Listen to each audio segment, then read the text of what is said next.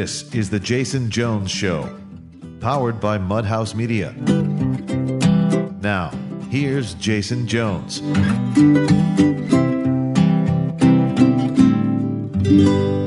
Aloha, everybody, and welcome to The Jason Jones Show. I am your host, Jason Jones, and this is the pentathlon of podcasting. We are boycotting the NBC CCP Genocide Olympics, or I should say the CCP Genocide Olympics, brought to you by NBC. We will be here every day highlighting a different crime. Today we're the CCP, a crime against humanity, every day. And today we're doing a little different. We're doing a little different today. There was something else I wanted to talk about. At the end of the show, I read my list of shame. It's a long list. You can listen till the end and hear every name of every CEO, president, board member of every corporation. I read them out loud. I'm going to read them at the end of every show from here on out till the end of the Genocide Games. But we also, if you don't want to listen, at the end of the show, if you want to listen to me read a list for about 15 minutes, you can go to ccpgenocideolympics.com and see the corporations you'll be boycotting, because we're not going to watch 1 second or buy one product from any corporation that is in partnership with the CCP, as they're in the midst of a great genocide, and they've inflicted so much suffering around the world with their CCP virus. But today we're gonna get the list at the end. We are going to talk about the Genocide Olympics with the great G-Moody. G-Moody was the co-host of the Michael Rappaport podcast, and when it was one of the biggest podcasts in the world, and it was one of my favorite podcasts because of G. I like Gerald Moody. We've become friends, and what I liked about him is how honest he was and how fearless, and how he would always bring sort of unique insights, and he was very courageous in stating his opinion. So I wanted to talk today, before we get to this list of shame at the end of the show, I wanted to talk to G-Moody about the Genocide Olympics, but I also wanted to talk to him about this new brouhaha, is the NFL racist? And I think we disagreed a little bit on that.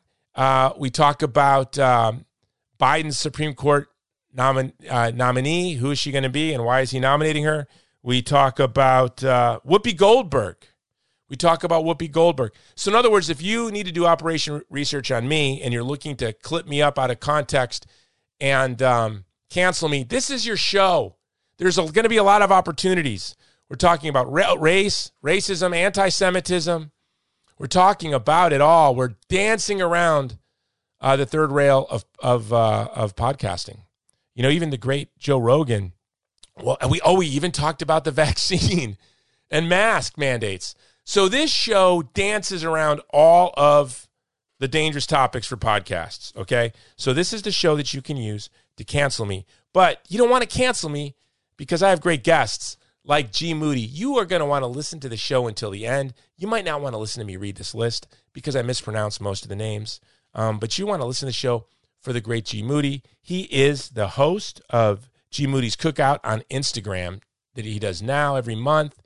I'm going to have his Instagram in the show notes. I will also have in the show notes a link to our pledge that we're going to boycott the Genocide Olympics. Sign your name to that pledge. This episode is being brought to you by the Vulnerable People Project, standing in solidarity with the most vulnerable people in the world when they are most vulnerable. As you know, now we are working very hard in Afghanistan. Just today, we delivered we delivered a 4-month supply of food to hundreds of families.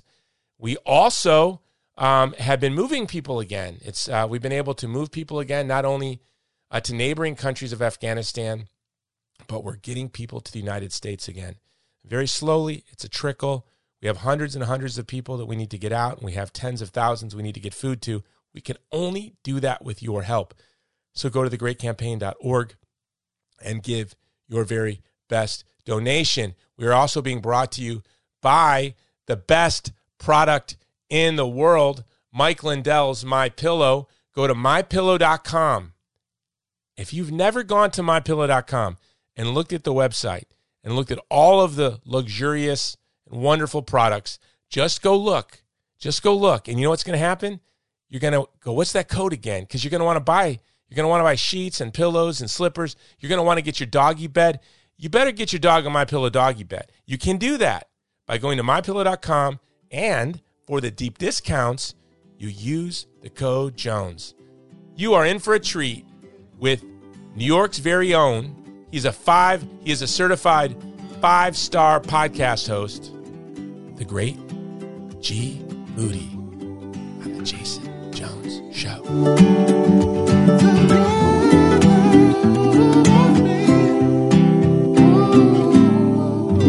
Aloha, G-Moody. Welcome to the Jason Jones Show.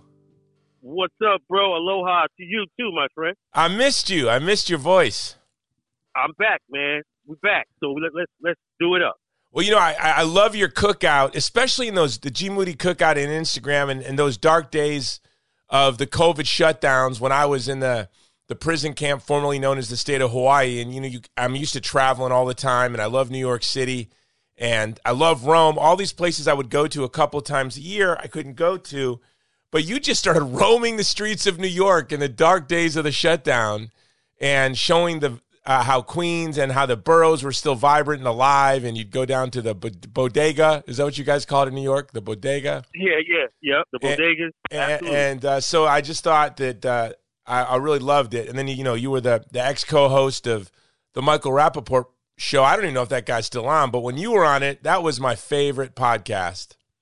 Right. Everybody says that, man. And it was good while it lasted, but, you know, moved on. It was great. Right. It's like the Beatles, you know, and now I don't know if Michael's the Wings or what's going on, but I missed you. I missed you. So, hey, the reason, you know, I want to have you on the show, first of all, you have entered, you know, you had the 5-star podcast, right? That's what it was. Yep. You were the 5-star podcast. Well, now you have entered the pentathlon of podcasting because I'm doing a show every single day during these Genocide Olympics in Beijing. You know, I'm doing it for 2 reasons. I'm doing it, one reason is I have a little voice, but I'm going to use my little voice every single day to point out the obvious, that this is a great scandal, and it is an embarrassment to all of the corporate sponsors. It brings shame to NBC. It's pitiful that these NBC broadcasters who aren't going to China because it's dangerous will be covering the Olympic Games from the safety of the United States. But we're supposed to send our young men and women to Beijing, where the FBI told them, don't bring your phones. Wow. Where the IOC, the Olympic Committee, told them, hey, if you speak up for human rights against China while you're there, China can prosecute you, and we will punish you through the Olympic Committee. So you can't speak up for human rights. So it's a great scandal. So one reason I'm doing this is just to lend my little voice to speak up for the Uyghur, the people of China, the women who've had forced abortions, the Christians who have been disappeared and sent to concentration camps, Jimmy Lai, that billionaire businessman. Money, wealth, power, influence doesn't protect you from this regime, looking at life in prison. So one reason is I'm just sharing my voice for them. And the second reason is just for the history books. You know, don't let anyone pretend, if you're listening to this in 50 years, that they did not know that 3 million Uyghurs were in concentration camps, that their organs were being harvested, that women were being systematically raped and tortured. They knew. Wow. They knew. So that you've entered the pentathlon of podcasting. Welcome. I'm ready, man. I like that. I like what you're doing. I like it. All right. So at the end of the show, I'm going to read a list of shame. I'm going to read a list of all the corporate sponsors and their CEOs, and then I'm going to read a list at the end of the show and also the heads of the IOC and other sports and Olympic committees, NBC broadcasters, and NBC Universal, everyone involved. I'm going to do that at the end of the show. So stick around to the end of the show, and I'm going to read this list of shame, and you can see the list at CCP Genocide Olympics. You know, it's not the China virus, it's the CCP virus. It's not the people of China, it's the Communist Party of China. And the genocide is the CCP. We want to separate the CCP from the Chinese people like you separate the Nazi Party from the German people. But I'm going to read, you go to ccpgenocideolympics.com, you can see this list, and I'm going to read it at the end of the show. But we're going to start out with something a little lighter than genocide. Okay. I wanted to talk to you because when you when I would listen to you and Michael Rappaport go back and forth, what I greatly admired about you is it's as if you were you came to every kind of controversial topic fearlessly. You were fearless and you just state your opinion, regardless of maybe how out of the box or controversial it would be. And it's as if you were like looking at just the facts. Like you would remove the peer pressure, you would remove the woke mob, and you would look at the facts and you would just say what you thought. And that's what I thought. This guy's the best guy. And when I have a podcast, like I looked to you and I said, I want to be like Gerald Moody. I want to be like G-Moody. I want to just say what I think. And why have a podcast if you're not going to say what you think? So I want to talk about 3 controversial topics, and I want your take on it, and then maybe see if we agree, disagree, and we can talk about it. Okay. All right. Let's start out with maybe 2. The 2 to me kind of go together in a weird way.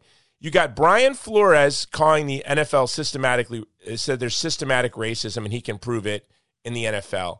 And then you've got Whoopi Goldberg being called out as an anti-Semite, and I came out on social media immediately defending Whoopi. I always try to do that. When they were calling Nick Sandman a horrible names, that pro-life kid at the pro-life march, I came out and defended him day one. When they went after Kyle Rittenhouse, day one, I came out in his defense. When they went after Ellen DeGeneres, and Facebook kicked me off Facebook for a month for making a video saying Ellen DeGeneres was an admirable woman that people should admire, and that the LGBTQ lobby going after her because she accepted Kevin Hart's apology and said that they were friends. Then the LGBT mob went after her. I made a video saying what a winsome, generous woman she was, and they should thank her for the progress towards their goals, not my goals, but towards their goals. Anyway, Facebook doxed me. Facebook kicked me off for a month for defending Ellen. So today I want to kind of strangely defend the NFL and Whoopi Goldberg. I think Whoopi. No one in the world believes Whoopi Goldberg's an anti-Semite. So what does she have to apologize for, and why was she kicked off the air? I don't get it. And in the same breath, I think charging the NFL with systematic racism is nuts. So with that, what is your take? I know you thought a lot about both of these probably, and especially probably the Brian Flores. I know you're a big sports fan. What do you think of these 2? I think with Brian Flores, there's some history there that kind of lends validity to what he's saying as far as the inner workings of the hiring practices of the NFL owners. Now you have a league that's 75, whatever, I think 65, 70% black players, and there is one black head coach, and he's making the point that he knows qualified, overqualified guys that don't get a shot at all, or to sham with the Rooney Rule. The fact that they even have to come up with a rule to ensure that the black candidates can get a fair shake. That in and of itself is kind of weird, but he is, I think, speaking from experience that, there needs to be more black head coaches, or they need to really get a chance to coach, because this is really, not really fair, but you can't tell the owners who they can hire. So that they should just come out and say it, like, we don't want you to coach. Instead of, he said, we're going to try and change the hearts and minds of the. I don't know if that's going to happen. It hasn't happened in 100 years of the NFL. Right now, you got one black head coach, and all the players, 80% of the players are black. That's a power dynamic that's not really right. So, of course, black people are going to look at that and say, we could play, but we can't coach. And the commissioner says from his own mouth that if the black players weren't in the league, there would be no league, but they can't coach. So you look at that, and what is that? Whoa! Who said they can't coach? I mean, that's what it seems like. I thought someone said that. Oh, okay. No. I'm saying that's what it seems like, because I mean, we can go. They can't be the head coach. This is obvious based on the history of there being very, limited black head coaches. And I'm of the thinking that you can't tell the owner who he can hire. That's my thing. Like, I understand the owner, like, he's going to hire whoever he wants to hire. So, well, and I think that was Flores's point. The point that you can't deny is that the shenanigans that go around with this Rooney Rule. Right. It is shenanigans, right? It's like, okay, like, we know we're going to hire, but just bring this guy in. Bring two guys in here. Just give me two guys in here to interview real quick. Good. Yeah, I mean, that's right. That's definitely that's obvious. Do you think it's like racism in the owners and in the leadership in the leadership of the franchises, or do you think it's sort of there's a good old boy network that just sort of builds naturally, and the black coaches don't maybe, there's sort of a wall that keeps them out of that old boys network. So they don't think they're racist, right? Like, do you think these owners are sitting there like, I don't want a black coach, or do you think it's more subtle than that? I think that's in the mind, because I think, like, I got it from older players. I read an article. He said the thinking is you can play. We don't have an issue with you playing, but as far as representing the organization, the face of the franchise, I'd rather have you not do that. And I may have some subconscious bias. I want somebody that looks like me. It could be subconscious. I want somebody that looks like me to represent the city, the franchise, and my the whole organization. Based on history, that's what it says to me. Because you got the Giants, they've never had a head coach. How many black players? It's okay. Why is it such an issue to get the black coach, but it's never an issue to get the player? It's never an issue to get. Well, when you look at what are the percentage of the? You just said it earlier. What's the percentage? 75. Let's just say 75%. Well, where I would say there's definitely a falling down is just in the franchise. You're not cultivating these athletes into coaches, right? You have an athlete. Let's say Benjamin Watson has 20 years in the NFL, right? Mm-hmm. Clearly, this is the prime prospect to be cultivated to become a coach.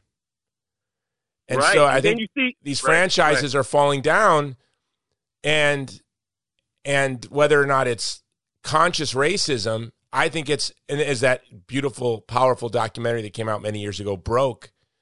It was an ESPN documentary. Yeah, I saw that. Yeah, it demonstrated that the league didn't really take serious the future of these athletes. That most of them play 2 years, and then they're broke, right. and not only they're broke, but their bodies are broken. I don't know about you, but I'm walking around with injuries from high school football. It still hurt me. Yeah. I mean, yeah. I'm on this. You can't force these guys to hire, black people. You can't do that. What black people have been saying is, there are a lot of black coaches on the sideline that played in the league 20 years or whatever, 10 years, and if they're known, they never move up the ranks, and then they'll hire someone else who just just got there. So it seems done to be done purposely. So that's what they're saying. That's what Brian Flores is saying. And he's been in it, and he's been around, and he knows coaches. Why he didn't get his shot, and how could this guy get his shot? So I don't think he's saying it's racism in the NFL. It's the owners and the decision makers in that position. That's what he's saying, because he said he loves the NFL. And another older player said, I've been in these rooms. It's not the NFL. It's the people making the decisions as far as coaching. It's the old boys network, like you said, and they feel confident with their own people. This is coming from the player. So then, okay, how do we get around this, right? So if it's the old boy network, which, you know, they don't feel comfortable, they're not going to say it, but they feel more comfortable with, you know, the white guy coming over to the family dinner parties and hanging out with them at their country club, right? That's how you get jobs. I talk to my staff, my team, and I say our whole job is like I have to hire people because I don't have a winning personality, right? I quickly can alienate and turn people off. So I have to hire people that I can send into certain communities and groups to like charm. And I'm like, you know, your job is to, you know, I was just talking to a young woman at work. Your job is to be, you know, we have to charm these people because this is for the Vulnerable People Project. We're trying to get visas or we're trying to get landing rights, you know, and so go into this embassy and become their best friend, you know, go to soul cycle with them and go get pho, you know, and go get Thai food and hang out and become their pal. That's how we do our job. So there is something to do, like, you know, like that maybe these older folks are just subconsciously more comfortable with these guys as they're courting coaches. Cause I think that's probably how they do it, right? They're courting these coaches and who do they feel more comfortable with? So, okay. So Brian's not saying that the NFL is racist. He's just saying that the decision makers that are hiring these coaches have their biases. It seems their biases based on history. And you said what can be done. It's two things. Like if you say, if you get into the racial identity politics, if you start to say, well, we're going to hire a black coach this year, no matter what. So then that becomes racial identity politics, and I don't want to see that. So what can you do? What you can't, like, if they feel the way Brian Flores is, you know, saying that they feel, they need to come out and say it. They won't say it, but that's the way. So black people can understand, you're not going to get this job. They're telling you they feel this way about that position, and they want this person representing the organization. You have to be truthful, but they won't, because of course that's not nice.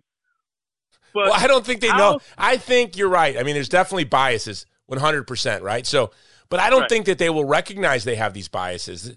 They're probably offended, and they sit around and they're shocked that they would be accused of having these biases, right? Right. Yeah, but I mean, I don't think they're. You know, who is that owner? Who is that owner of the Clippers? Sterling. Do you know? Thanks to Sterling, I got to go backstage and hang out with Paul Mooney. Right. Did I ever tell you this story? No. Tell me. So right when Sterling. Remind the audience what he did so that they know what the heck we're talking about. Donald Sterling, owner of the LA Clippers, former owner of the LA Clippers, well, he was named in lawsuits, and as far as like treating the black players, said he treated us like he was on a plantation, and a tape came out with him saying some racial slurs about some players, and the NBA stepped in and took his team away, and we haven't heard anymore. Real racist slurs. Okay, so this is what happened. I was in New York City. I think it was on 42nd Street. There's this blues club, and I was walking down the street, and I look up, and Paul Mooney's my favorite comedian. May he rest in peace.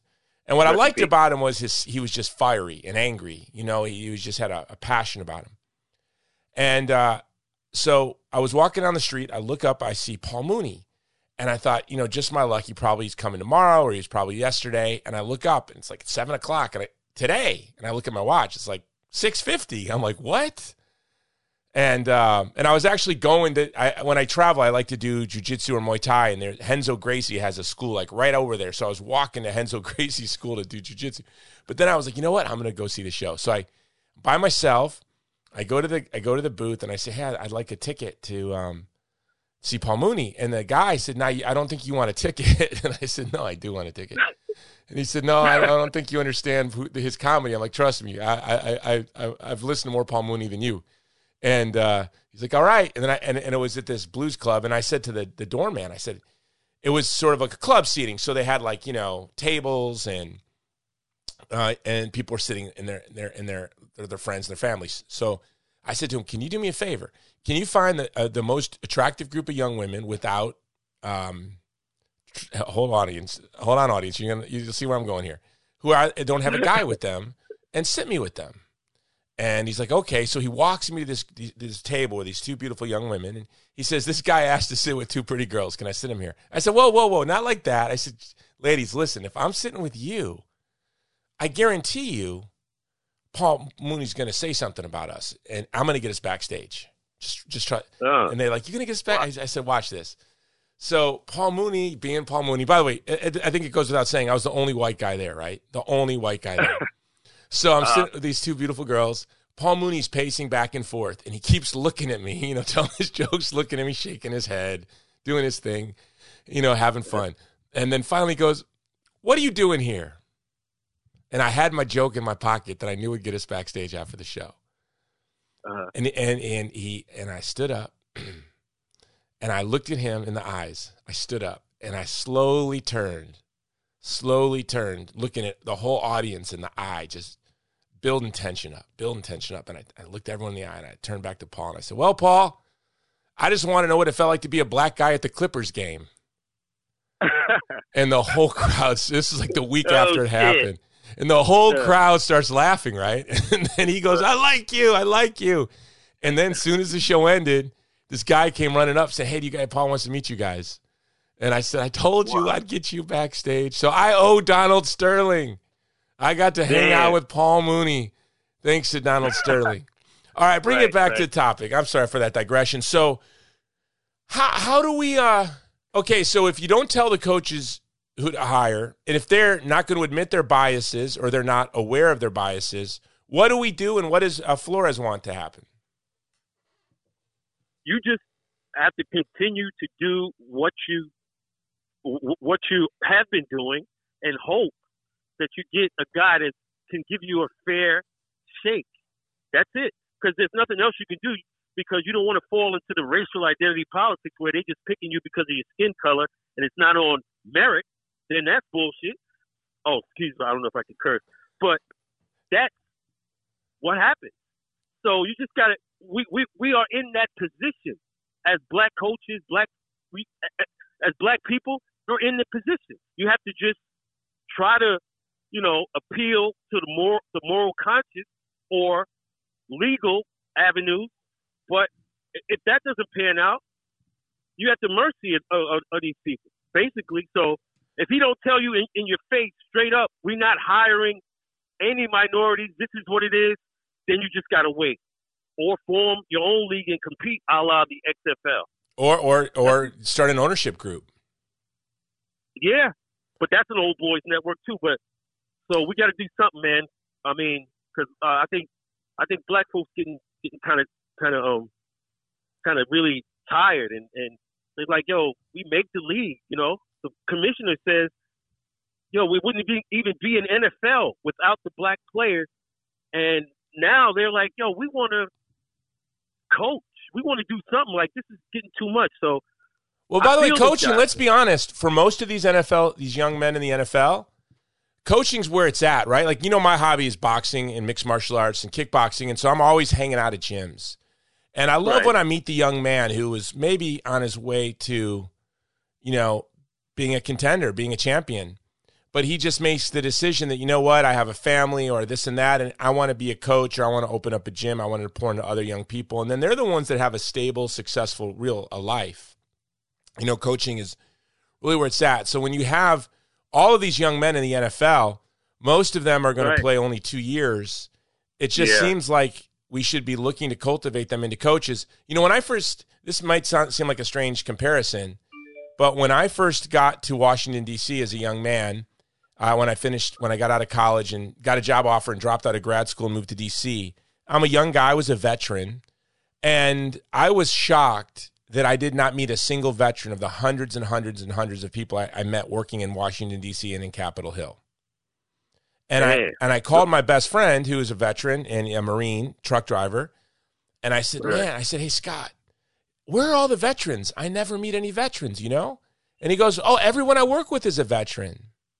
And I thought, oh, that's how it is, right?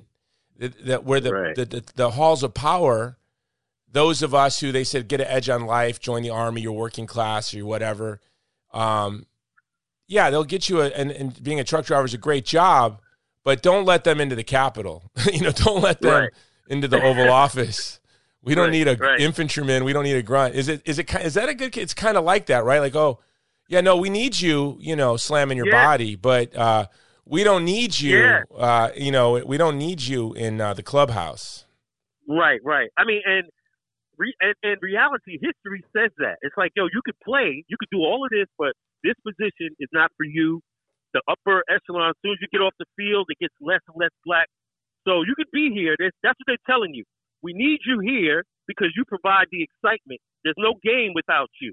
So this is your domain. And when you come over here, history says that you will be shunned, and we're going to come up with a rule because you've been griping about not getting a chance. So we're going to come up with a rule that states you have to interview these people. You have to, just to show us that you at least tried. That's it. That's what it's about. And then think how heartbreaking it is for the these men that go in there for these jobs time after time after time, and no, it's just it's a sham. Right. It's discouraging. It's like, man.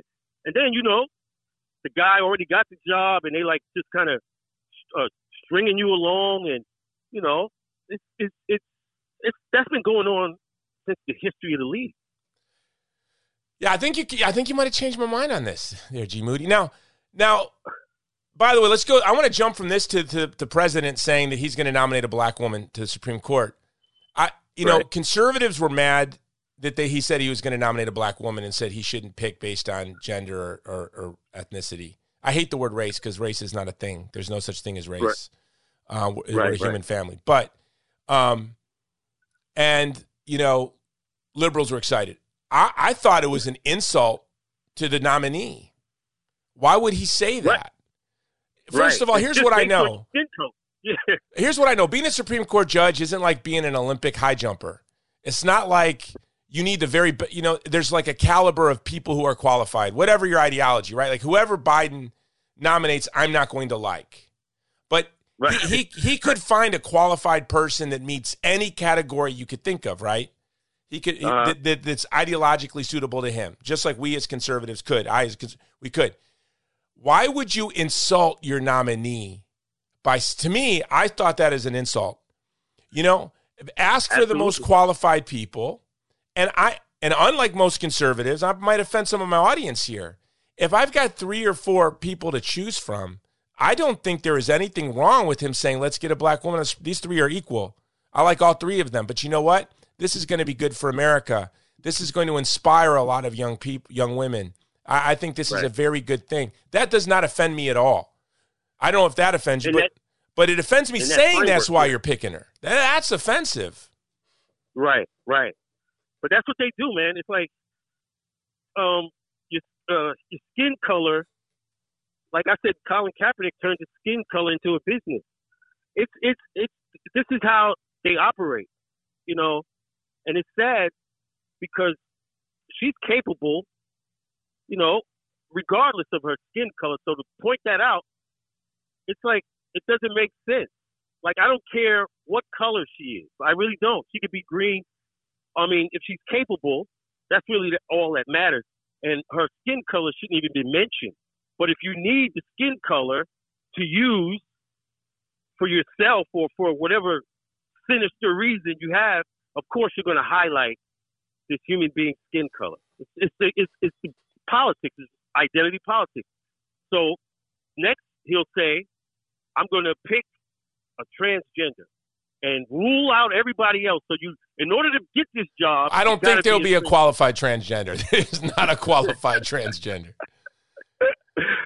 Now, maybe if we were picking someone to compete as a female in the Olympics and we wanted to win, we would pick a transgender. But I don't want to pick a transgender. But but you're right. It's just gonna be bizarro land. Right, and it's just it's like ruling out people. Like I always say, doesn't the capability matter? Why does her skin color have to be spoken about? It's about capability for me, And if she's black, so what? That's great. But if she's capable, that's all good. That's what matters. But they don't do. It's like black people are like their little mascots and puppets, man. That's what it is. That's what it's sad. Yeah, well, I think Whoopi Goldberg's finding that out. So let's move to Whoopi. I think Whoopi Goldberg's finding it out. Being a black woman on the victim totem pole is way down the line. Right. Like she found out the hard way, right? She found out like she can't say things. Right. And it didn't matter if you changed your name too. I mean, look, she was married to a Jewish guy for like 20 years, right? Right. So it didn't matter. She didn't even diminish the Holocaust. She didn't deny the Holocaust. No. She didn't diminish the Holocaust. She said, hey, I have a toothache. I don't have time to worry about other people's toothaches. That's what I took her that's how I took it. I took it as, hey, I'm a black woman. I got a toothache. Lots of people have toothaches, But Jason, if you are in that arena, the man with the goal makes the rules. So you cannot say certain things in their arena. That's their domain. So you gotta always toe the line. And as a black person, you gotta opt out of that conversation because you know what it is.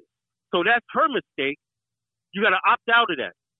You guys I have no comment. Right. In that arena. But see, that's racism. Because I'm gonna say this. I have a lot of black friends who grew up.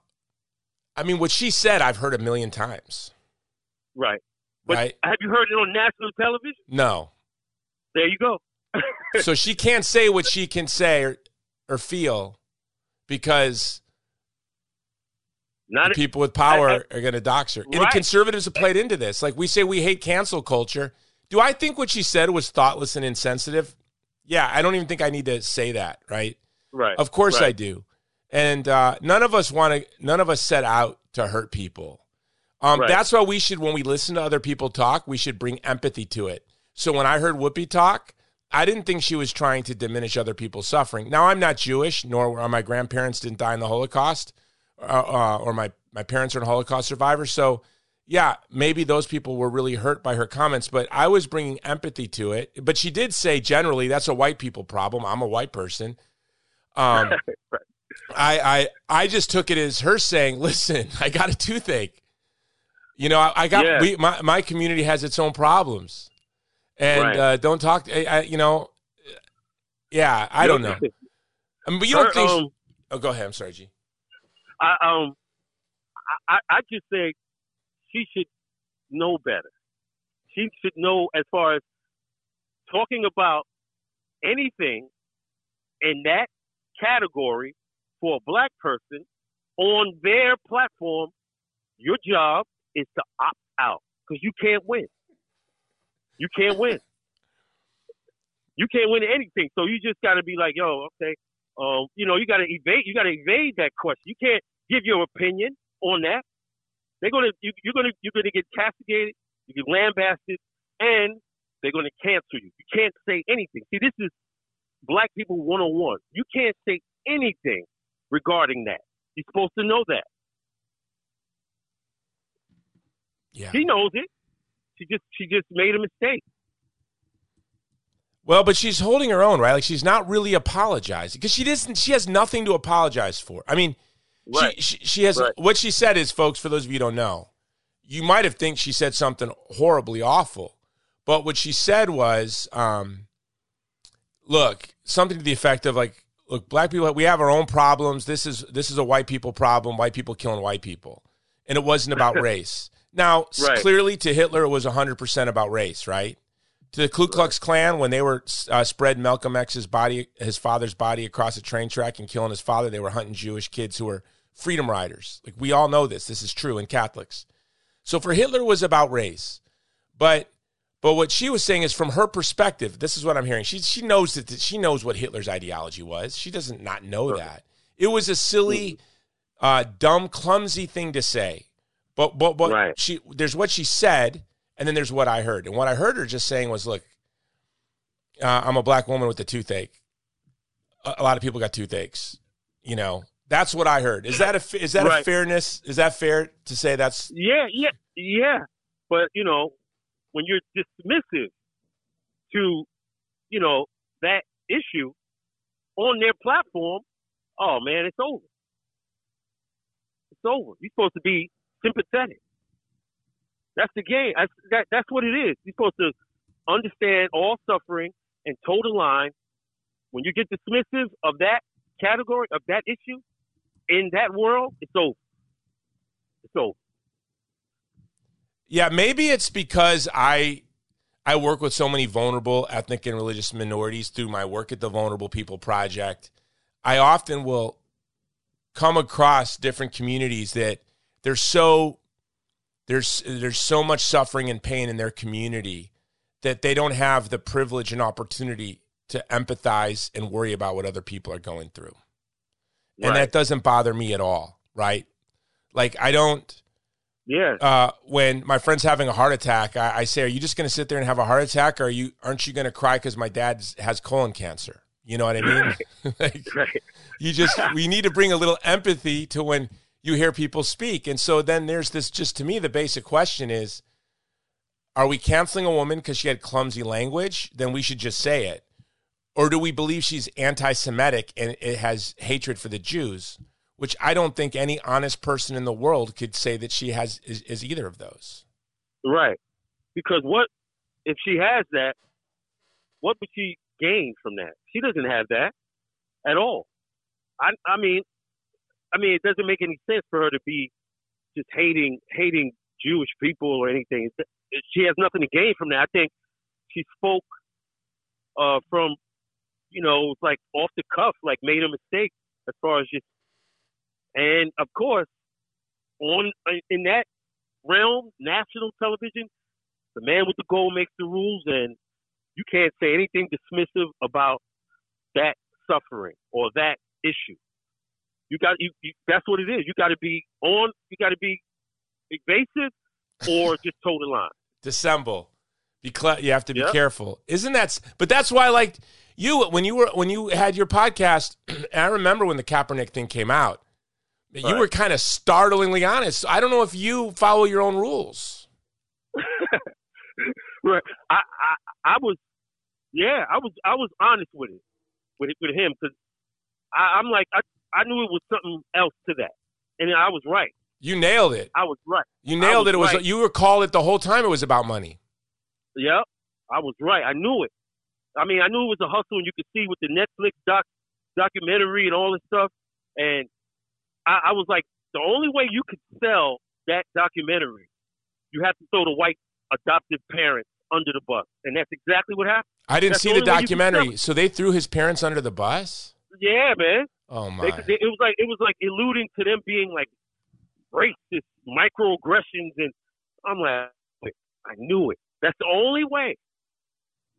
Those poor parents. Oh, my. I hope he's taking care of them. I hope he said, Ma, Dad, I love you. And this is going to hurt, but I got a trust fund set up for you. I got this bank account set up for you. You get 10% ownership. Right. I hope he was real honest about the hustle. Right. I'm going to throw you guys under the bus, but it's very lucrative for all of us. Right. Yeah. I hope. I'm sure he loves his. I don't know. I mean, did it come across that he loves these microaggressing parents of his, or what? It came off as just. For me, just, man, bad taste, man. It's like, damn. But, he went out there, he did that. I knew what it was about. Let's shift gears. So now this is a good show for opposition research for people who want to hurt either. We're probably offending everyone. We talked about the Supreme Court. We talked about Kaepernick. We talked about the NFL. We talked about, what else did we talk about here? The Olympics. Olympics, yeah. Now I want to shift gears. I want to look at the Olympics right now. I want to look just right at the Olympics. So here we are getting all this coverage about Whoopi Goldberg's clumsy statement on The View. And by the way, here's what I think about Whoopi. I think Whoopi is she can be a mean and vindictive person. She would be the first to take out of context something I said to call me a racist or an anti-Semite. I believe that about Whoopi Goldberg 100%. I don't think she would miss the chance to throw her political adversary under the bus. I'm not naive to that. But that doesn't mean I want to be an ignoble person. I do not want to do that. And I do not for 1 minute think she's anti-Semitic. So I don't think you should cancel a person for something they're not. And you shouldn't say something horrible about a person if it's not true. And even if it is true, you should probably, in most instances, keep it to yourself too. Now, the Olympics. We've got this Whoopi brouhaha where they're saying that she diminished the Holocaust in some way, which she did not.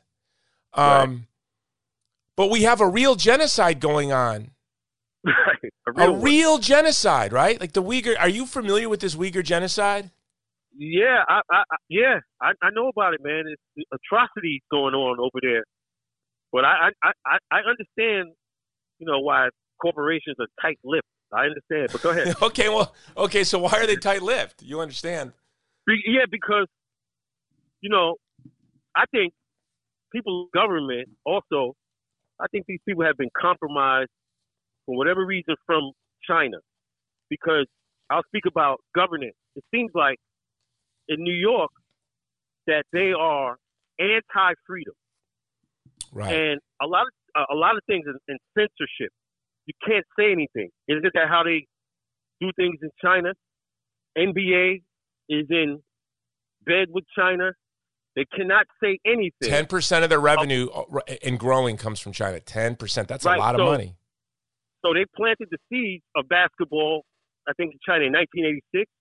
So they're trying to reap a harvest. They know it's a communist regime over there, so they can't say anything. And a guy, general manager of the Houston Rockets, said something about supporting Taiwan in their fight for democracy. And China told the NBA, you better tell your guy to be quiet. And China said, we're going to pull out, and they took all the games off TV. So the NBA can't say anything because that is how many people over there, and they're trying to, reap the harvest of that basketball culture. So they're in bed with these people. So that's why they don't say anything about the horrors going on over there because they know it's going to cut the money off. It's capital capitulation. They can't say anything. They can't. Corporations, government, some of these people are co-opted. That's why it's lockdowns. That's why it's anti-freedom, anti-American. You can see it. It's called ideological subversion. It's so sad what's going on. People don't realize once these freedoms go, it's a wrap. It's over. And there's no other place to defect to.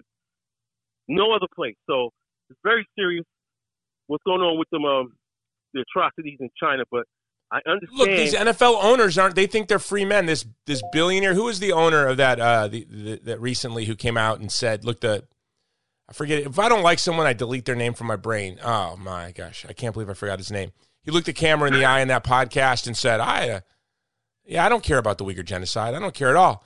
By the way, that was much more offensive than what Whoopi Goldberg said. Right. I mean, come on. Why didn't he get the kind of heat Whoopi? That's going to be my next article. Why didn't that guy get the kind of heat Whoopi got? He diminished the genocide in the midst of the genocide. Said he didn't care. Chinese investors. I bet you. He can't. A lot of these people hands are tied. They can't say anything because they're in bed with China. China controls, the strings and stuff. So it's you see what it is. That's why they have to capitulate to China. It's the money too, and the citizens suffer. Yeah, the Chinese. I always tell people the Chinese were the first victims of the CCP. Yeah, my wife's family personally suffered from the CCP. I see kind of what I'm doing is I'm exacting retribution for my wife's grandparents. But the Chinese were the first victims of the CCP. Right. Mostly Chinese women that had to suffer under forced abortions and Chinese men who couldn't protect their wives and their preborn children from forced abortions.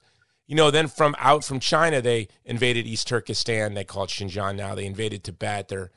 They're smashing Hong Kong. They're threatening Taiwan. And And yet, these corporations are in bed with them. And I bet you all these CEOs of all the corporate sponsors, and I'm about to read their names, I bet all these CEOs have their pronouns on their LinkedIn page. I bet all of them do. How much you want to bet? Right, G? right. Yeah. I don't know what's up with that. How did that come into our society? That's just, it's all about confusion too.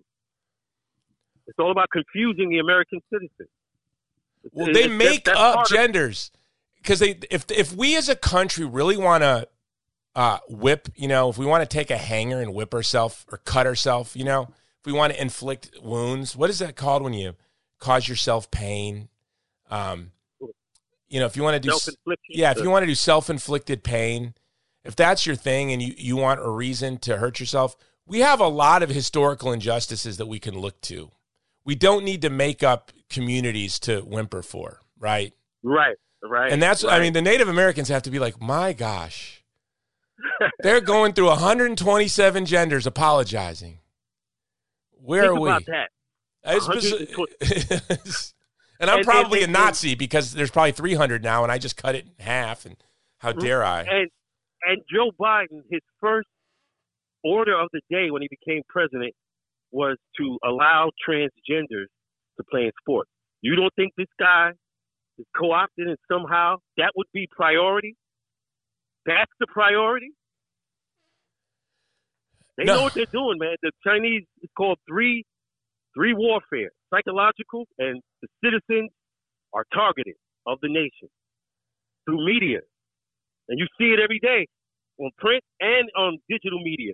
They're in these networks, and it's stories that are just there to confuse. Yeah, we're bigots because we don't want a transgender guy reading to my kids at the library, or I don't want my daughter to have to run against a boy that's through puberty. That, by the way, right. The testosterone difference between a post-pubescent boy and a girl is difference between Barry Bonds and the next guy in the Major League Baseball. I mean, right. It's a big testosterone growth hormone difference. Now, why do we even care about steroids? We should just, if boys can play as girls, then everyone should be allowed to take steroids. If hormones don't make a difference, right? If this doesn't have anything to do with our ability as athletes, then why Bonds should be let into the Hall of Fame?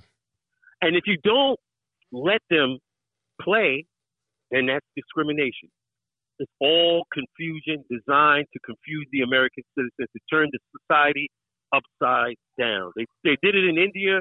This is a plan, and we see it playing out right before our eyes. And you, in the media, if that comes across, you would think that people would ridicule that. Like, what are you talking about?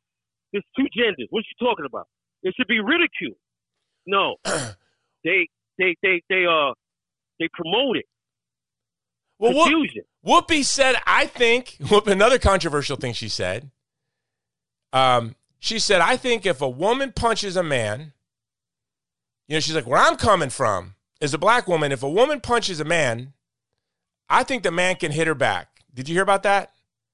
I didn't hear that. It got less attention. It was I think the same day. And people lost their mind over that. And I thought, okay, yeah, I get you losing your mind over that. But you're the same people that want a dude fighting girls in the UFC. Oh, man. It's the same people. They think a guy should be able to compete. So maybe if a girl smacks you, all you have to say is, I identify as a girl and smack her back. Is that what they're trying to say? Exactly. And this guy actually said that a man could get pregnant. And he's a professor at a university and said, men can get pregnant. So this is where we are in this society, bro. Now, are you hopeful, though? Are you hopeful? Or do you think it's over? Or is the battle on? I think the battle is on, and I think the only way to combat this is just patriotism and love of country and love of freedom. So you have to be really a patriot and understand American freedom and understand that your freedoms are very important and you take them for granted. And what they're trying to do is make you hate your freedom. So you have to be very patriotic on what America stands for, and that's the only way it will win. That we could strike back at this. The only way. Other than that, it's over. If because they're going to take those freedoms, and the only thing that's stopping them from coming door to door with guns is the Second Amendment, because Americans are armed to the teeth.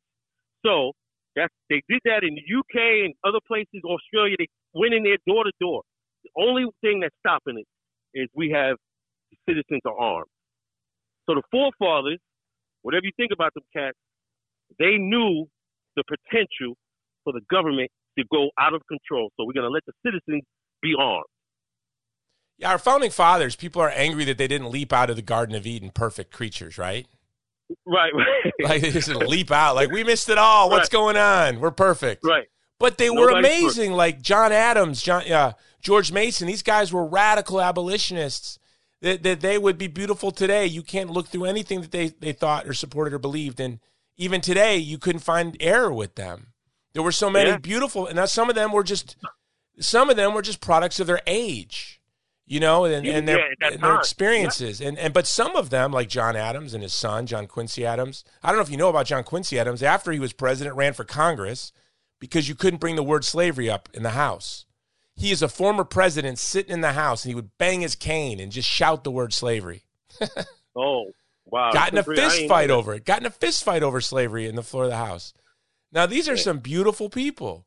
And, so, yeah, people are mad that our founding fathers didn't, right, nobody's perfect. Immaculately conceived. They got the Second Amendment thing right, because it would be over here. The freedoms would be gone. Now, G, what I loved about your podcast and what I love about your cookout, and everyone needs to follow you on Instagram, I'm going to put it in the show notes, is your love of your community. To me, I saw how you feel about your neighborhood is how I felt about Hawaii. And then, I moved.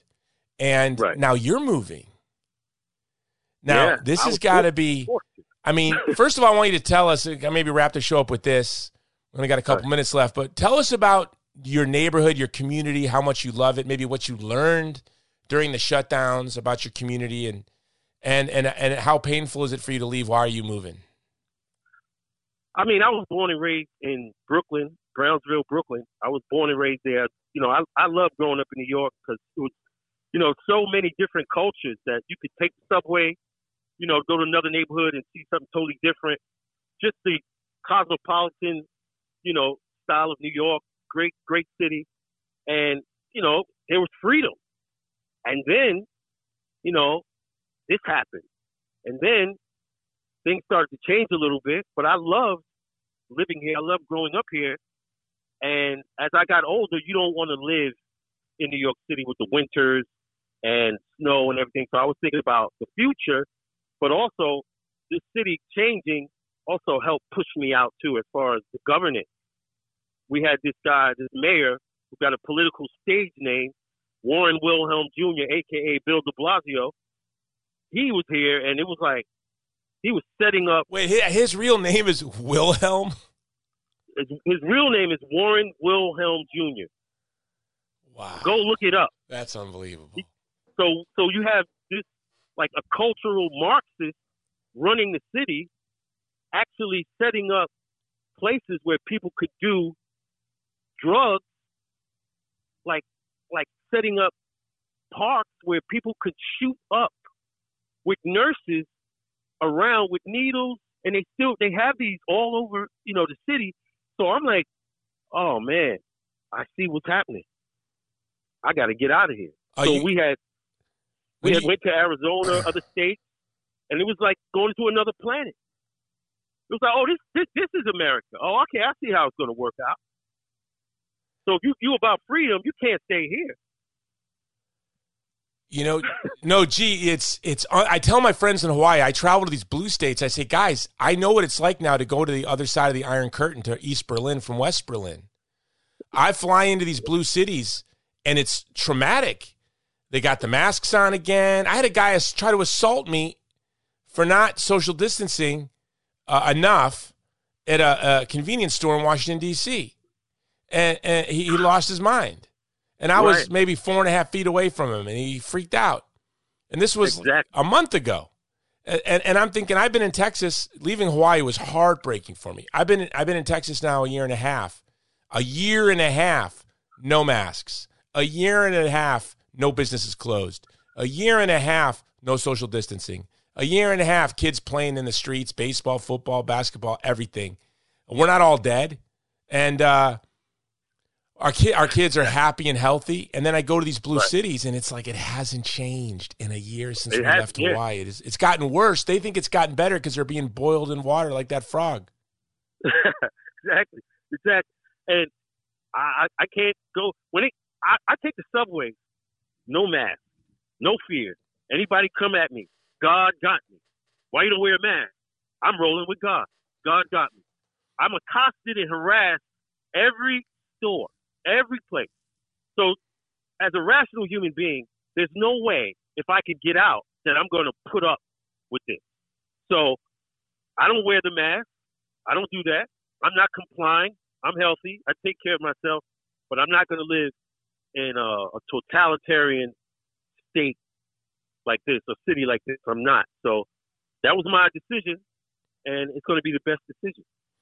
You know, we don't regret it at all, and especially just seeing how our kids get to be outside and play all day, every day, and their friends from Hawaii are on Fortnite 24 hours a day, 7 days a week.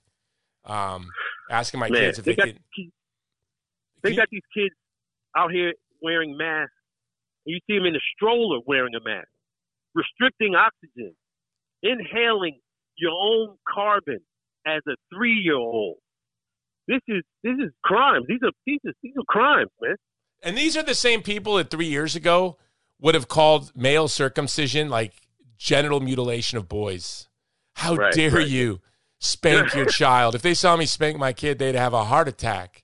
And they strapped a mask on their kid for 2 years. Like I call these people the cultural Marxists. That's what they are. John Stockton, NBA player, said he wasn't going to wear a mask into the arena where the school he went to, Gonzaga, and they took his tickets away. This is a Hall of Fame NBA player. They took his tickets away, and they've not letting him come back in. And then the other players, former NBA players, of course, come out and start talking about him. Like, nobody can have their own opinion. No one. Sounds like China to me, bro. No, right. Well, and now we know. Like, poor Joe Rogan. They're trying to get Joe Rogan, but Joe Rogan's a fighter, so they picked the wrong guy, right? And he is like a charming man. Like, people love. I figured out Joe Rogan's secret. He is a great admirer of people. Every guest he has on, you can hear in Joe Rogan's voice that he is an admirer of that person. So you have a very successful, accomplished guy, the number one podcast in the world. He's a great athlete, all these things, comedian. But everyone he has on the show, he's charming. You cannot miss the fact that, first of all, he's unaffected. It's not like he's putting on an act, and he greatly admires these people. So he's going to be the hardest guy in the world to cancel. And also with like Dave Chappelle. Again, another very honest, good guy that they're trying to destroy. Yep. I think Dave Chappelle and Joe Rogan might be the elephant steps on the rock and the elephant breaks. Right. I hope so, man. Just stay with the patriotism, freedom. Americans, you have the choice to wear the mask or not. Nobody should just demand, and yell, yo, you got to do it this way. It's my life. I take, the consequences, and coming outside, I take it into my hands, and I do what's best. That's it. Yeah, they say we're supposed to wear the mask to protect other people, not ourselves. Why don't they make them a mask where they can protect themselves? Why don't we do that? Why don't we invent a mask where they can protect themselves from me? But we know that the mask is utterly useless, right? We know that the mask is absolutely useless. Right. So what was it for? If they knew that it's useless, and I always was standing on that. What was it for? It's to take away freedom. Now you got these people wearing masks outside. Like I always thought, I was like, this is air. Like you're wearing it without being told that you have to wear it.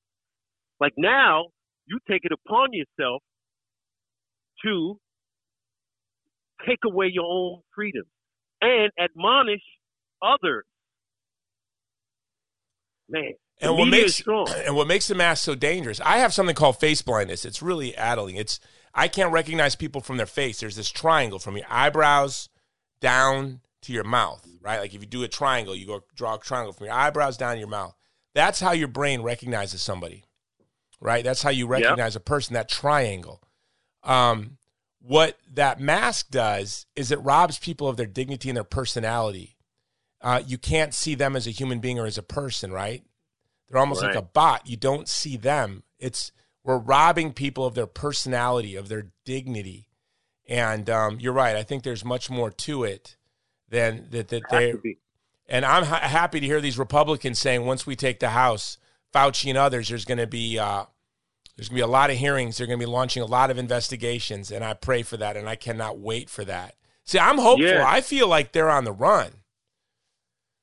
Yeah, that Fauci guy. I feel that, but I feel sorry for that guy because I think he might be getting threatened. His family might be, he says some things that are just totally ridiculous, and he's been saying it for a long time, and he's supposed to be a medical, an authority, and I feel that there's a script, and these guys have to follow the script because they might have been threatened with, some things with their family because some of the things they say is just totally ridiculous, doesn't make sense.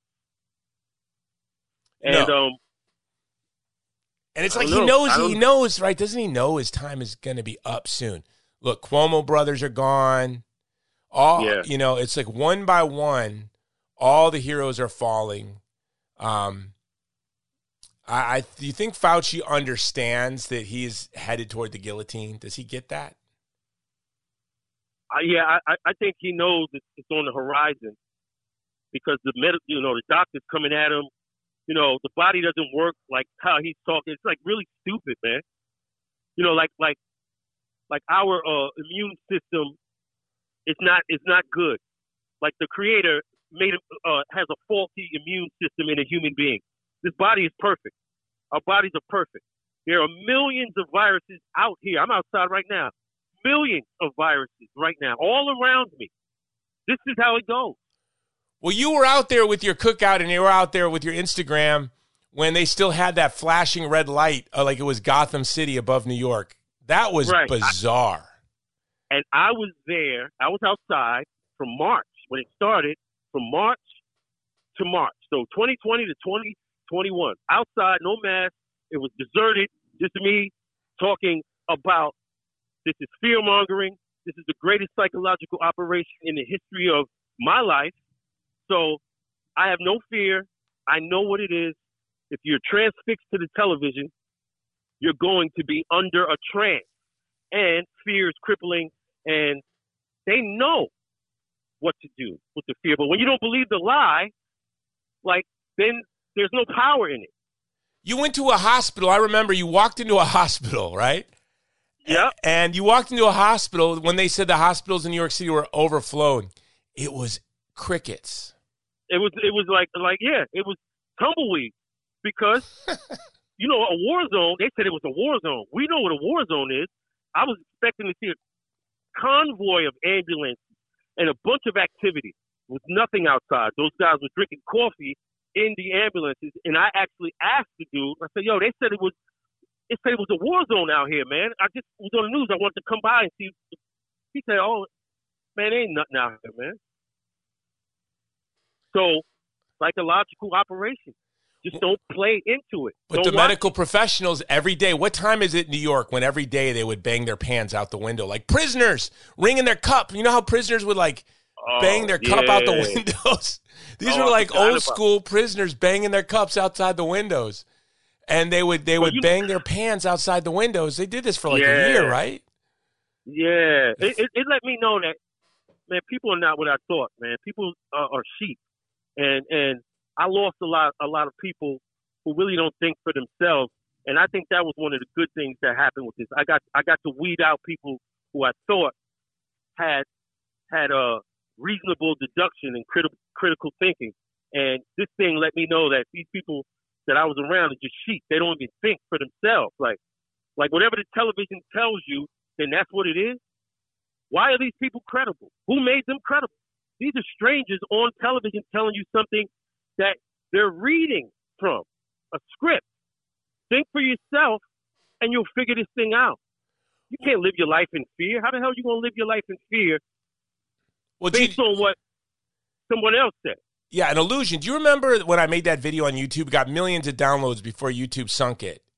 And then Alex Jones put it up. When I went to, it was in February, I went to a facility to get tested that was in the news. They said lines were miles long, this and this and that.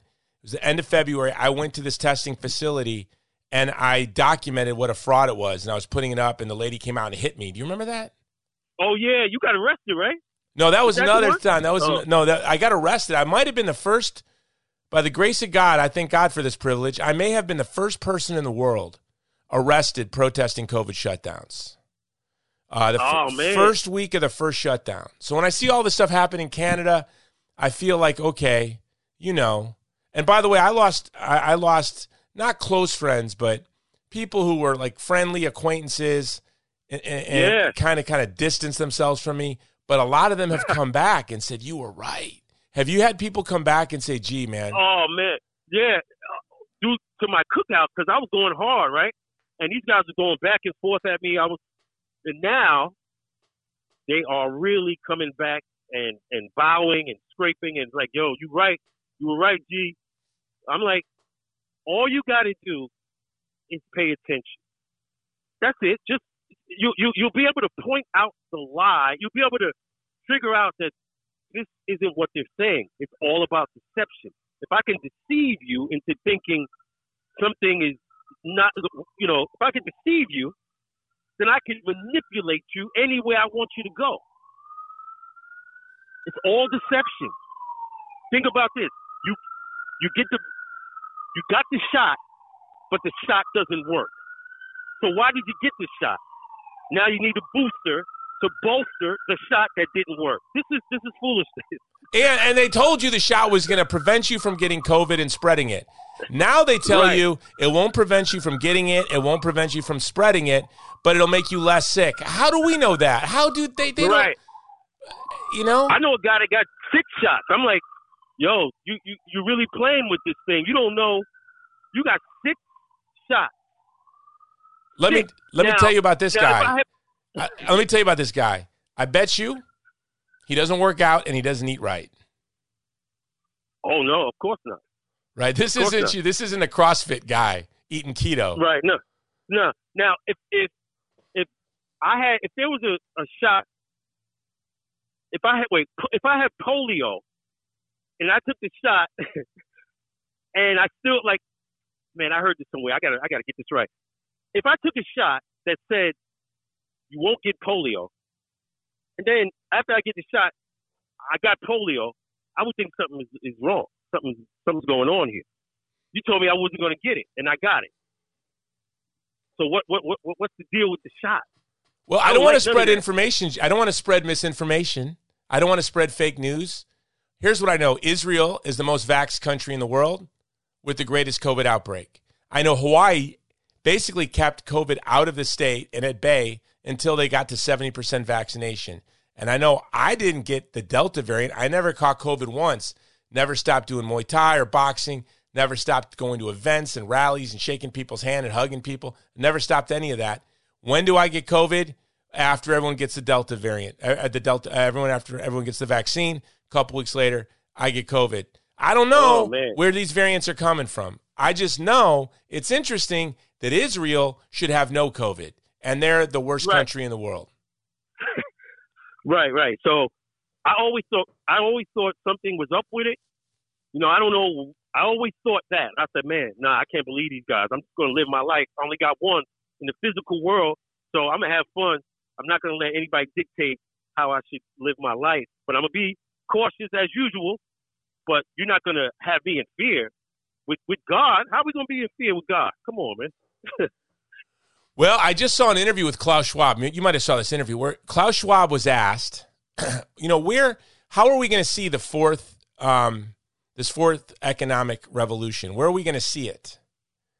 And he said, oh, you're not going to see it because it's not going to be outside of you. It's going to be inside of you. Well, we will literally change your DNA. Oh, that's great. There you go. That's what I had saw some information on that. I didn't know how true that was.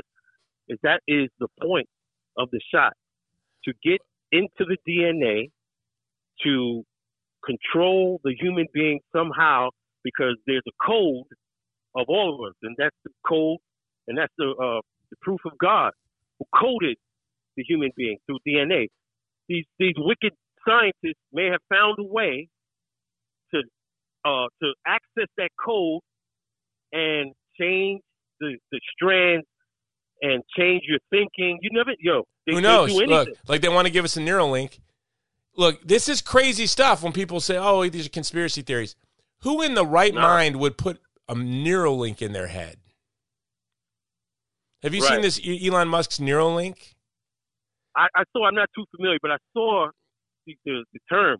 Yeah, so going back to the early 90s, I saw an interview with Warren Buffett, and it was Warren Buffett and Bill Gates and a few other guys. I don't remember who the other guys were. And Charlie Rose was asking them, what are going to be the biggest transformations in the next 100 years?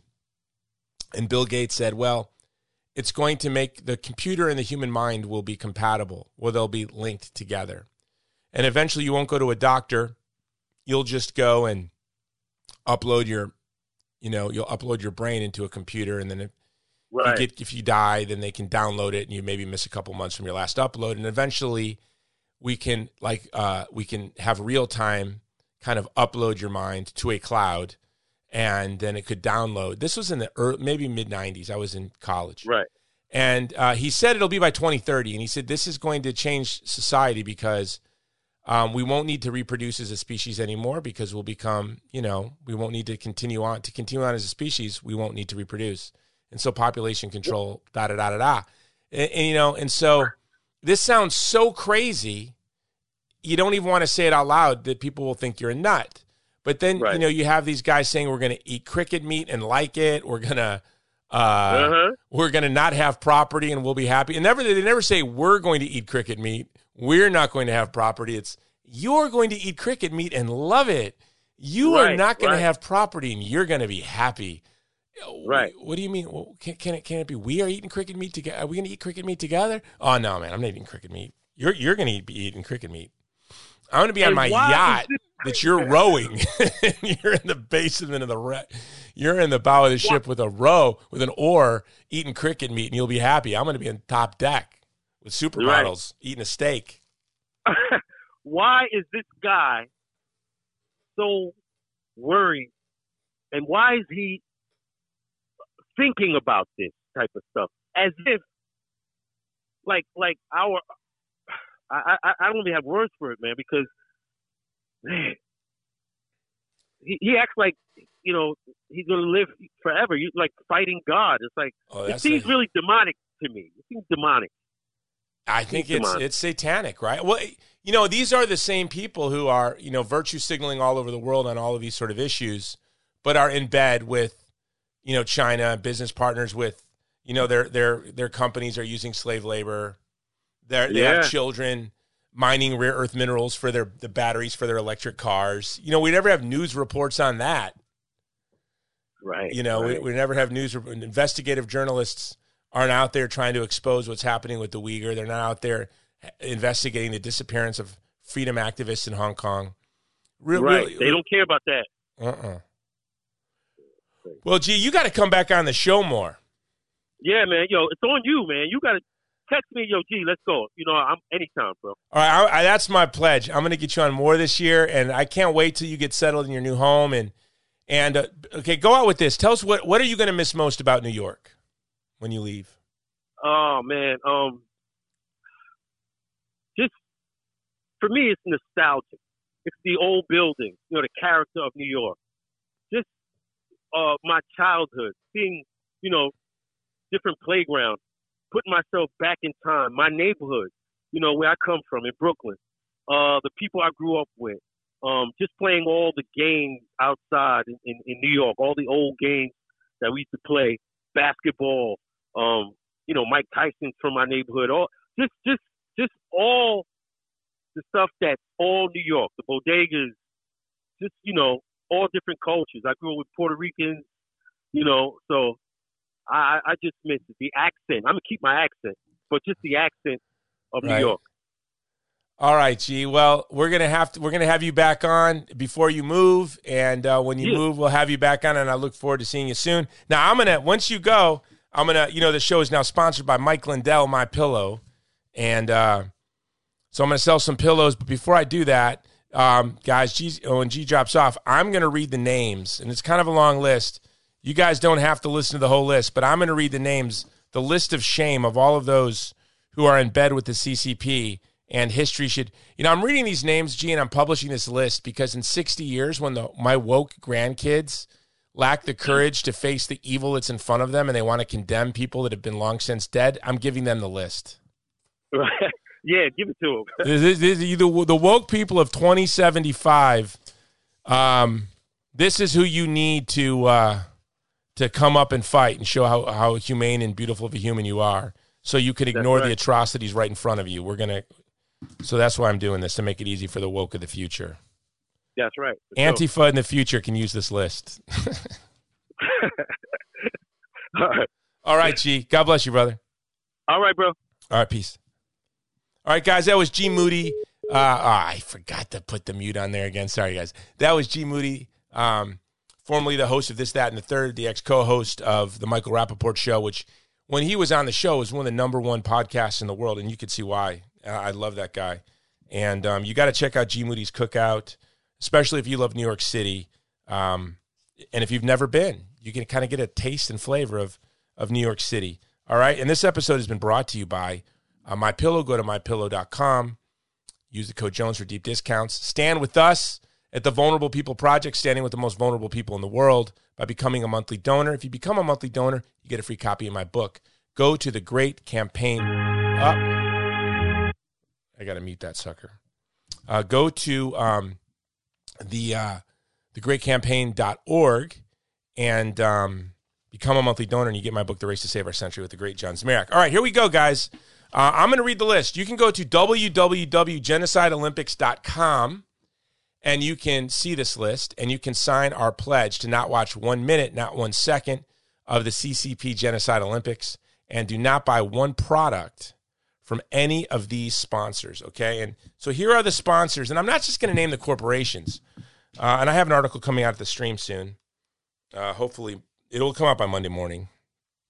And by the way, it'll be coming out on Monday morning. So here we go. Okay, this is the Genocide Games list of shame.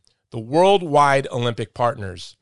Airbnb, their CEO is Brian Chesky.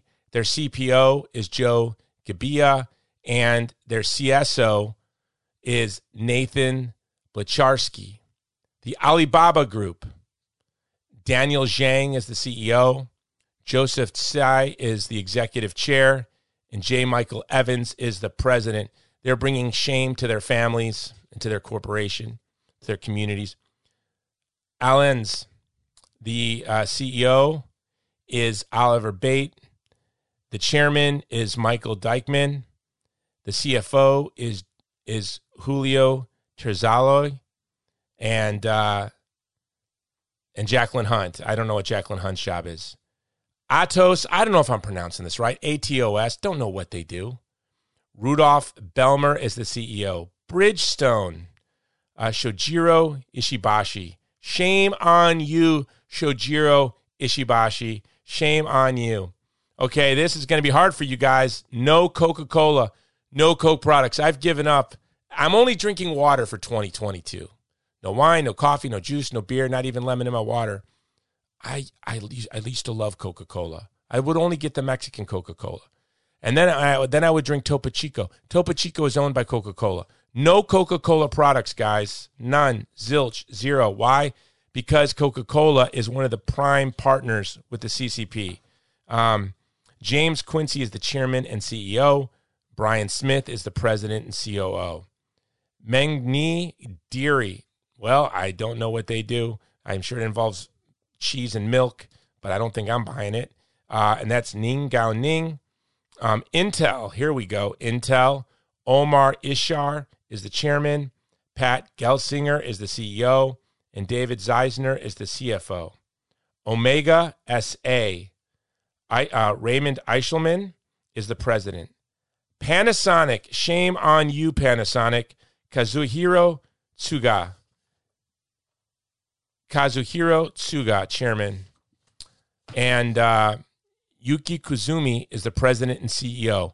Procter & Gamble, they own everything. This is going to be the challenge. You're going to have to look for that when you're grocery shopping now. First of all, as you know, you should only shop around the outside of the store, right? You should only shop around the outside of the store. Those inner aisles are no-go zones, except for the one aisle that's the health food section, right, where you go to get your kombucha, whatever. But other than the one inner aisle, you just go on the outer aisles where you get the fruit, you get the vegetables, you get the fish, right? You get your dairy products. Just shop on the outside, because when you go in those inner aisles, you see Procter & Gamble. You got to be careful with those Procter & Gamble products. John Moeller is chairman, and Scott Cook is the director. Samsung, can you believe this? Samsung Electronics. Korea, you should know better. Bak Jae-won, chairman of the board. Kim Ki-nam, vice president. Kim Hyun-suk, president and CEO. Ko Ding-jin, president and CEO of IM. Don't know what that is. Hong Jong-hee, shame on you. Choi Yoon-ho, shame on you. See, the Washington Post published a list of members of Congress and the Senate that were slave owners, right? Well, these right here are people who participate with a slave state, and we should know their names. Visa. I have Visa. I got to make sure. I don't have a Visa card. Here we go. Visa Inc. Alfred Kelly, you guys, cut up those Visa cards and send them a letter. Pay it off, cut it up. Don't cancel it, right? You know, I don't need to tell you. You don't cancel the card, just cut it up. All right, here are the official partners. Air China, president and CEO, Chai Jing-jiang, chairman Song Jiang.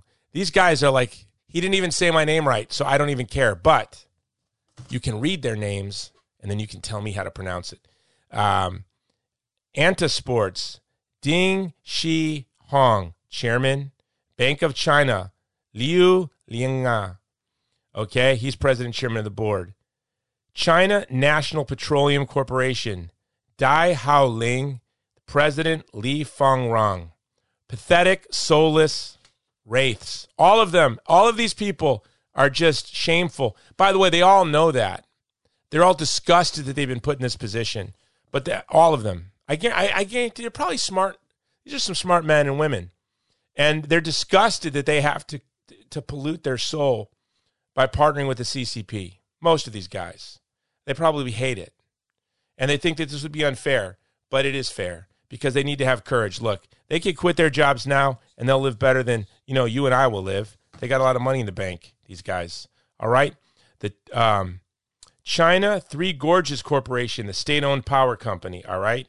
I will never, I can promise you, ever use electricity generated from the China Three Gorges Corporation, although in Texas we're in the midst of great freeze. We may need it. China Unicom, Wang Xiaochu, chairman and party secretary. That's a real commie right there. All right, we got a lot of guys here, bureaucrats. This is a state-run company, I'm guessing, because there's a lot of guys here. We got Liu Yimmin, vice president and deputy party secretary. Li Fushen, director and deputy party secretary. Xiao Gonglu, VP and member of the party committee. Zhang Zhangjin, VP and member of the party committee. And who is this guy? Cesar Alatera, director of the China Unicom Hong Kong. Cesar, how dare you? These guys are all members of the Communist Party. I'm guessing they're a little older. And I bet you all of them had a child or two or more forcibly destroyed because of China's one-child policy. All right, we've got People's Insurance Company of China, owned by the Chinese government. Xiao Gang Group, Zhu Jimin is the chairman and party committee secretary. Sinopec, Zhao Dong is chairman. Dai Haoling is vice chairman and president. And Cheng Zhangyong is the vice president. The State Grid Corporation of China, Xu Yin Biao. is the chairman, and Yili Group. The chairman is Pang Gang. Okay, guys, here's some more official sponsors. The Beijing Bio Group, the Beijing Cultural Investment Development Group, the Beijing Yangjin Brewery. All right. Tsingtao, I'm not going to drink you anymore. All right. I should have started with the American companies. That's what I'm going to do next time. Okay, the official exclusive suppliers, EF Education First. Philip Holt is chairman. iFlyTech, it's owned by China. All right. China Post, Highlink, Snickers, Mars Inc. Shame on you, Mars. No more Snickers for you. Snickers does not satisfy. Oh, Victoria B. Mars. She's the former chairman, and Grant F. Reed is the president and CEO. Price Waterhouse Cooper. Robert Moritz. Yeah, you're a disgrace, my man, Robert. Tragic. Soulless. I bet you started out, look, you got to the top of Price Waterhouse, and look at you now. You are literally going to be in history books. I can promise you, people, because when gaslighting stops, when ideologies of evil collapse, we look to see who is culpable, who is responsible for the great scandal of the Genocide Olympics. Well, let me tell you who's responsible. Robert Moritz is responsible, right, from PricewaterhouseCoopers. Grant Reed is responsible from Snickers, 100%. Okay, now this is where I'm going to start tomorrow. I'm going to read this at the end of every show for the next 16 days. So you don't have to listen to the end of the show. Probably, I might be just talking to myself. You clicked to the www.ccpgenocideolympics.com and you're reading them. All right, but listen here. International Olympic Committee, Thomas Bach, president. Thomas Bach, were you honeypotted? What happened, my friend? How did you go along to get along? Do you have an account in Switzerland? Thomas Bach, how dare you? Okay, the vice presidents of the IOC, Yu Jingqing, Nga Sir Myung, John Coates, and Nicole Hovorts. By the way, not a lot of women on this genocide list of shame. But there you are, Nicole. Sorrowful. I'm going to write you all a letter. I'm going to write letters to all of these people, by the way. Every single one. And I'm going to send them my podcast and let them know that I'm saying their name in every show. All right. Christopher D. Kepper. He is Director General of the International Olympic Committee. The executive members of the International Committee. And you got to ask yourself, China would not be beyond. China would never blackmail, bribe, threaten, or cajole, or intimidate, or coerce any of these executive members. No way that could ever happen. Would never want to imply such a thing. Nothing like that would be needed to get all of these men and women to go along with the Beijing Olympics quietly, peacefully, keeping their mouths shut. They all just went along with it. Nenad Lalovic, the executive members of the International Olympic Committee, Ivo Fiorini, Prince Faisal al-Hussein, Prince Faisal. You know, your great-grandpa, warrior, look at you, in bed with the genocidal regime. Nawal El Matawakal. I should probably take a cultural sensitivity class to read these names.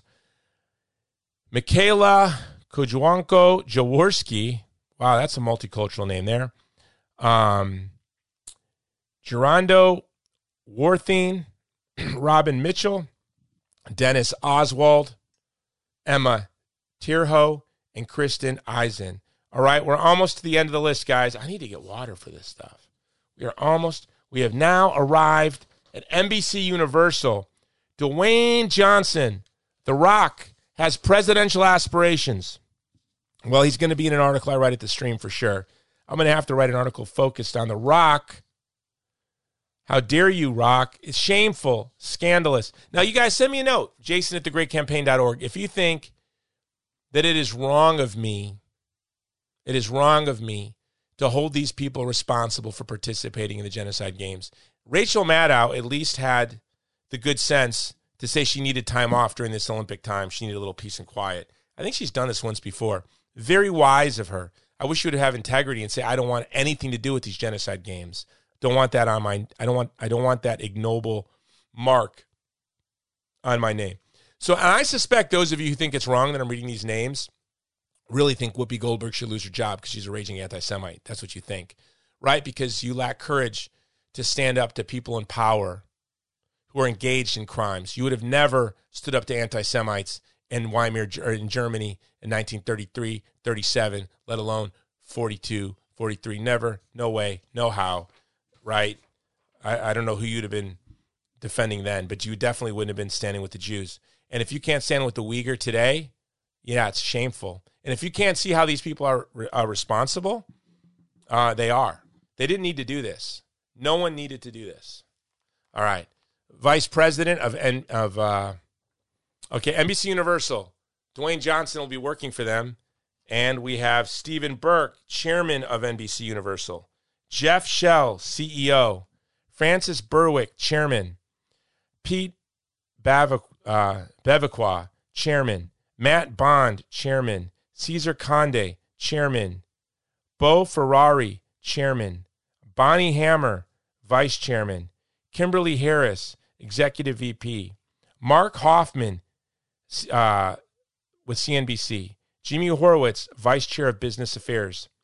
Perlina Igbokwe, Chairman of Universal Studio Group. Rashida Jones, President of MSNBC. Kathy Kelly Brown, Senior VP of Strategic Initiatives, Comcast Cable, NBC Universal. Anand Kini, CFO. Donna Langley, Chairman of Universal Filmed Entertainment Group. Mark Lazarus, Chairman, NBC Universal Television and Streaming. Adam Miller, Comcast Corporation and Executive VP, NBC Universal. Noah Oppenheim, President, NBC News. Craig Robinson, Executive VP, Chief Diversity Officer. And Susan Rovner, Chairman, Entertainment of Content. All right, listen. Craig Robinson. Let's focus on you, Craig Robinson. You're Chief of Diversity. Chief of Diversity. How many Uyghur work for NBC? I didn't see a single Uyghur name on this list, right? Not a single Uyghur name. Interesting. I didn't see a lot of diversity on this list. I saw like centers of ethnic and power. I saw Chinese names. I saw names that I could understand. European names, right? I didn't see any Uyghur names. Interesting. Tajik names, right? I wonder, anyone from Taiwan on this list? I don't know. Maybe we need to get this diversity officer from NBC to see why we don't have any Tibetans on this list. Interesting. Anyway, guys, that is the list of shame. Go to ccpgenocideolympics.com and, bookmark that site. Give it to your great-grandchildren, because in 50 years, when they're woke and they're looking for a crusade that's safe to fight, they can fight against the great Genocide Olympics of 2022 when it doesn't take any courage or commitment or fortitude. But you can do it now. Thank you for listening to The Jason Jones Show. Again, go to our website, The Vulnerable People Project, become a monthly donor, or give your best one-time gift, and you get a free copy of my book, The Race to Save Our Century, with John Zmirak. All right? Until tomorrow, as we continue the pentathlon of podcasting. Every day of these Olympics, I'm gonna shout into the wind what a grave and great scandal this is, and we're going to highlight a different atrocity. Today we had G-Moody for a little break, and then for me to read the list for the first time. All right? Talk to you tomorrow. It's the Jason Jones Show.